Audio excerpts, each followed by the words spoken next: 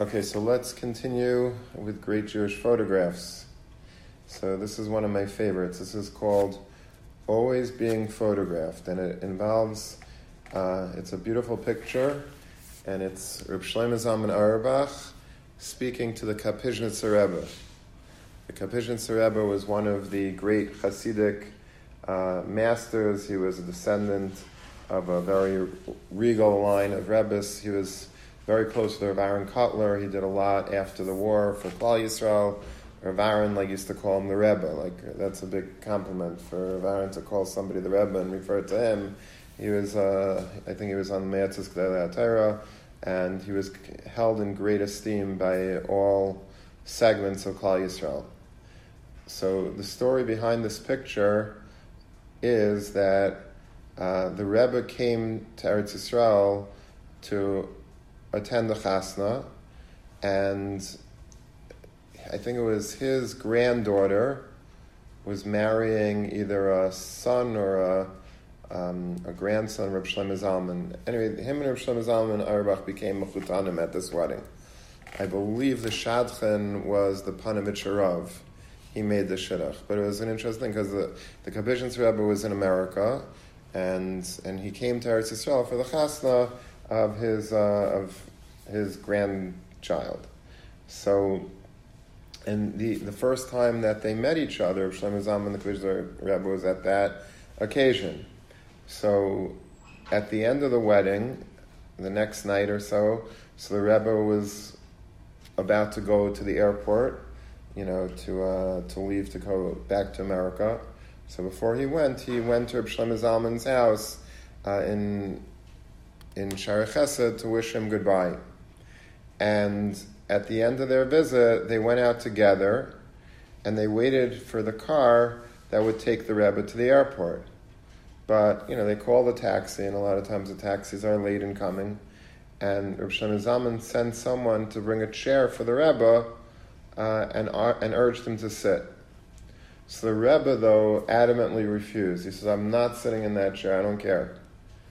And he explained that when he was young, he heard from his father, who was a big tzaddik, that throughout life you should always imagine that a photographer is constantly nearby, snapping shots of every move that you make.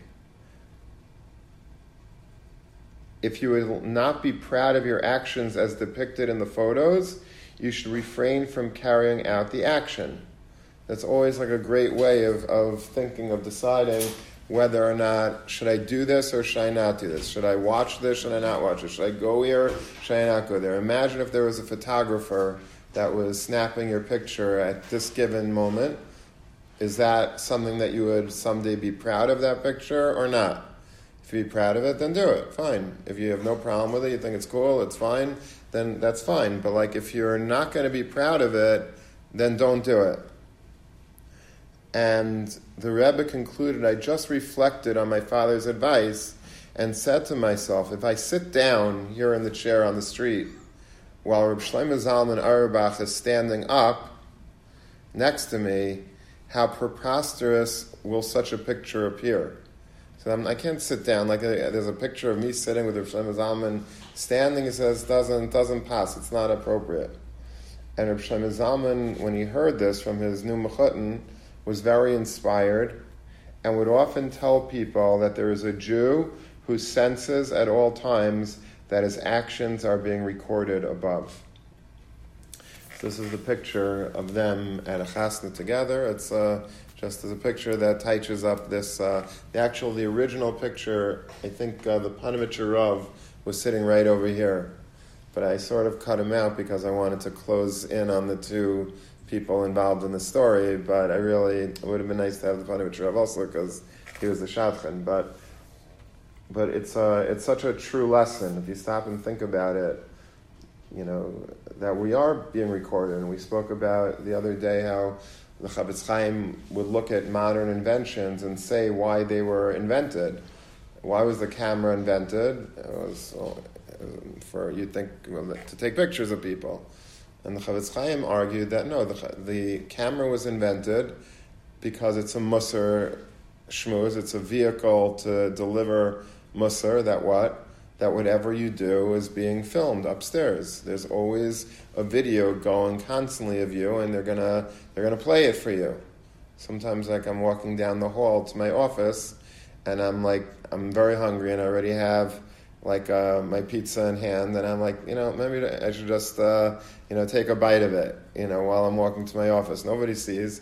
Then there's a camera like in the middle of, and it's like, all right, I'm not going to do it, because somebody's watching. Sometimes I do it between me and you, but but sometimes it stops. Somebody's looking at you, maybe one of the guards, or they'll have it on a recording. If they ever want to, get me in trouble, I guess they would be able to, use it against me. So if we would think like that, like every minute, right now, we're being photographed, we're being filmed. Chavetz Chaim said the phone teaches us a Musar Shmuz about that when you speak in one place, it's heard in another place. Whatever you say is being heard. It's being recorded. Before a phone was invented, or a camera was. It's hard to really get into that. Or even more so. Now, with everything that you say, there's this technology, that voice recognition technology. It's very cool, right? You're able to sort of. They'll put automatic subtitles on what you're saying in real time because it. Did you ever see that? It's sometimes you see it on YouTube. They're videos and automatic subtitles. It's amazing. It's real tech, and it's pretty good. I mean, unless they say some yeshivish words or Hebrew words in the middle, and then it says whatever the closest thing is to it. But so you think nobody's going to record me. There's no transcripts in Shemayim. Well, why not? If I could make a transcript of this conversation right now, or text or whatever, and it's always there somewhere, right? Even if the FBI wants to trace your text, they could probably get to your phone somehow and trace it. So HaKadosh Baruch Hu is a lot smarter than the FBI and Steve Jobs and everybody, and he knows how to record things also. He knows how to have a constant transcript, and he has constant footage, and he has constant recordings of everything. And it's a little bit spooky to think about, right? It's maybe a little bit uncomfortable, but the Chavetz Chaim says these are the lessons that we should take from technology, and this is what so we could talk about it, but as soon as this shir is over, we're going to go back and do our thing again, right? And we're not going to really change that much. We're not going to necessarily change. I'll still be eating my pizza in the hallway, and you'll still be doing whatever you're doing. But the people like the Kapishn Tzareh, Rav Shlomo Zalman knew this word also. It's not he wasn't unaware of the fact that there's an ayin raya. The Mishnah says there's ayin raya. Rav Shlomo Zalman knew the Mishnah like we know it, but that there's an all-seeing eye. But to see in real life, in real action, that there was a person in this universe that actually lived every second with this cognizance of the fact that there's a Barei Olam, there's an ayin raya that's looking, and that's always recording everything that we're doing, was very, very inspiring for Rav Shlomo Zalman. Okay, let's learn another piece together. What do we do when we run out of pieces here? Oh, this is great. I don't think we did this together. All right, there's a yid by the name of Reb Eliezer Silver. This is what he looked like. Very dignified, a tremendous guy in learning, a tremendous Talmid Chacham. And he was born in 1882. He died in 1968. That's the year that I was born. And he spearheaded many great movements in America, such as the Agudas Rabbanim and Agudas Yisrael. So he's the reason why I'm speaking by the Agudah Convention. Because of him, right, we're all going to be going together in a couple of Fridays to the Agudah Convention. So, and he always wore this regal hat. It was called a cylinder hat. It's sort of like we would call it a top hat, but in the old days they called it a cylinder hat. I think it's crushable, right? You could sort of put it down, and then you have to just pop it up. But it was distinct to him. There weren't too many Gedolei Yisrael, that wore this. But this was his hat. This is what he wore as a Chashav Shabbos hat, and he looked very distinctive in it. And they say it mirrored his own ramrod straight personality. The top hat that was so straight, his son used to say that's how he was. He was very straight, very honest, very upfront about everything, and he was really one of the leaders during the war and after the war. He was one of the founders of the Levad Hatzalah, very involved. There's famous pictures of him in an American army uniform, and he was driven around after the war in an American Jeep, visiting the different DP camps and speaking to different important people there. And I think he was the one, if I'm not mistaken, that went into monasteries looking for children, Jewish children that were given over by their parents before the war. Famous story, like he went in and he said Shema Yisrael, and they all started, the Jewish kids remembered that from when they were little before the war, and they started crying, and he chapped them all. But the interesting thing about this, and that's what I bring here, is that here in Yeshiva, we had the good fortune of hosting on Shabbos in Yantif Rabbi Warman. Rabbi Warman, Rav Shlomo Levi Warman, was one of his biggest Talmidim. One of Rabbi Blazer Silva's greatest, closest Talmidim was Rabbi Warman, and he happened to live right here, like a quarter of a block away from Yeshiva, across the street on 150th. He used to daven at a certain shul, and then that shul moved a little further away. He couldn't walk, so we had, it was a great pickup for us. He used to come, and he's a tremendous Talmid Chacham. He wrote maybe 11, 12 volumes of Svarim, but like really of the highest level, like of Lamdus in Lashon HaKodesh, and people, a real Talmid Chachamim, felt that it was like a masterpiece, and he wrote 12 of them. He told me once that he had over 1,000 shtiklach, over 1,000 real Lamdish essays. Each essay, if we would work on one, it would take us months and months and months, and then it would still not be good. Like he, was able to whip them out so quickly because he knew everything. And Blazer Silva used to teach him. He told me he taught him how to write. He would give him his notes of shir or whatever, or shtickle Torah that he would write, and he would take a red pen, he would cross out things, he would highlight it like a teacher would, and he taught him how to write. He taught him the art of writing a piece of Torah.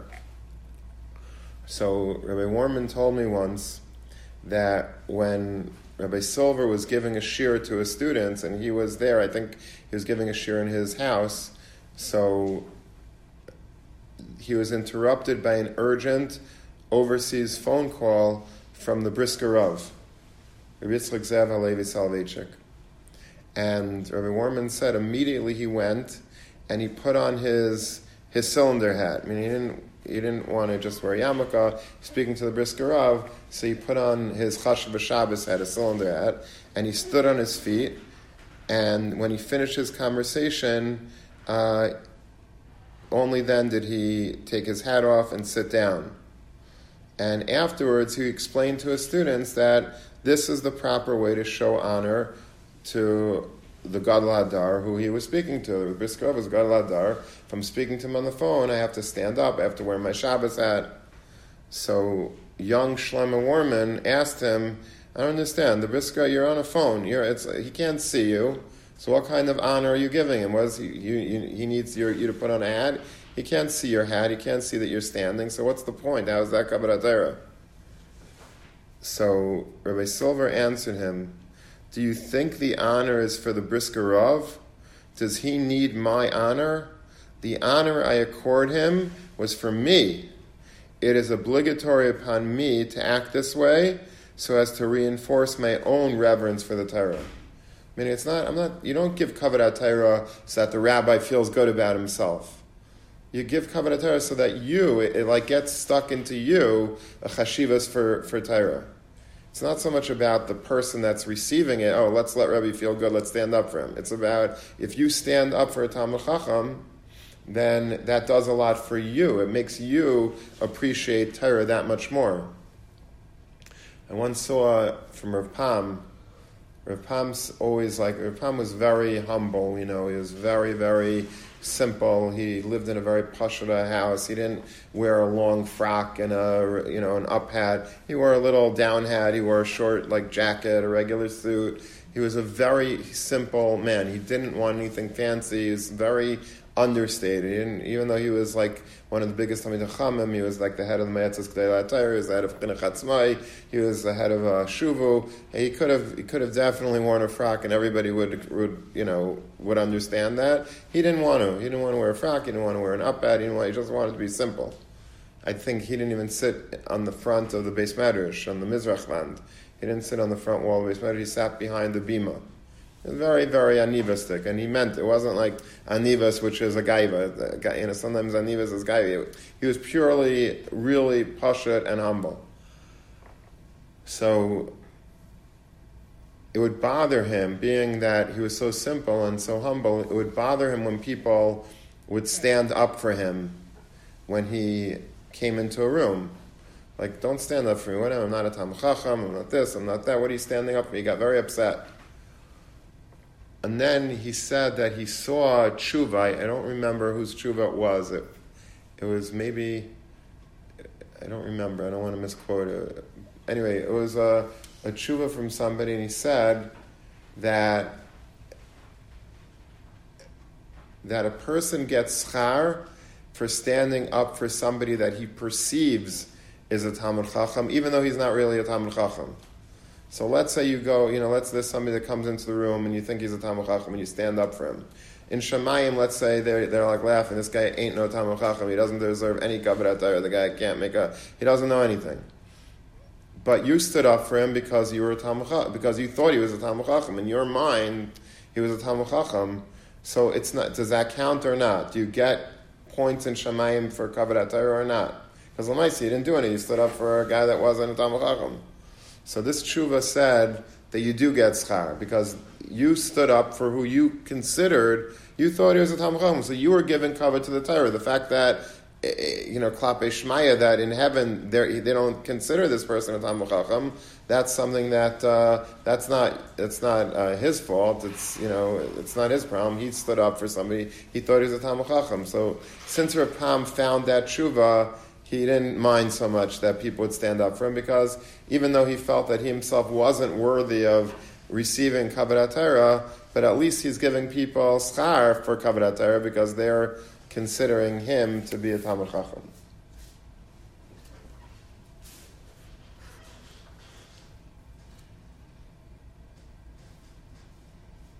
It's like getting rewards for like Jews get. We get rewarded for things that mitzvot that we want to do, but we don't have the opportunity to do them. So if you think about it, right, it's like that. Right, sort of, yeah. This is my favorite picture. I'm a huge fan of the Panovich Rav. I think we've spoken about him a lot. The Panovich Rav was, he was born in 1886. He died in 1969. His name was Rabbi Yosef Shlomo Kahneman. And he was a heroic visionary. He basically replanted Torah in Eretz Yisrael after the Holocaust. He himself was a very big Talmid Chacham. He was like one of the biggest Talmid Chacham in Europe before the war. As a young man, he was already the Rav of the city of Panovich, which was considered in Europe to be one of the largest and most prestigious kehillas in Eastern Europe.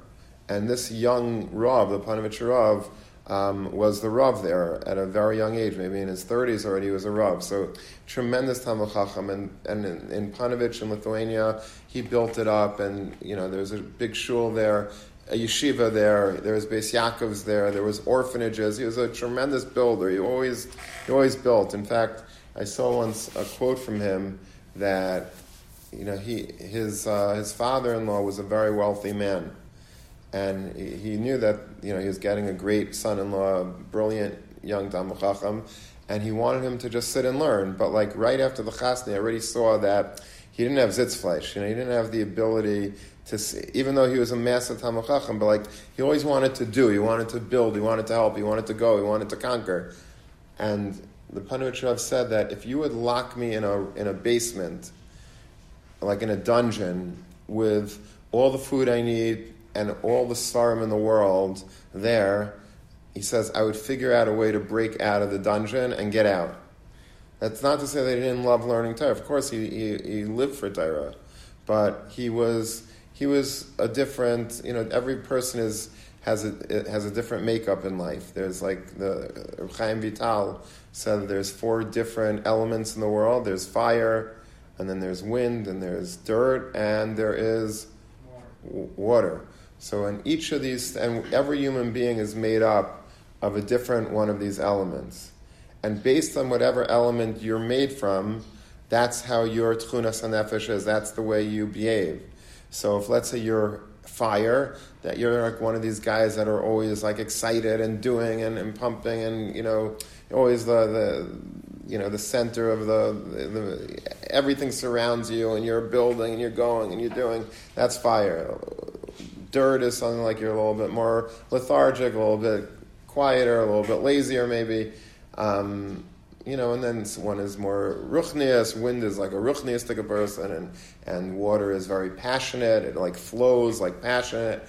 But anyway, every person is different. He said he's fire. I don't know if he said that about himself or that was but that's who he was. He was a builder. He was somebody that he never sat still.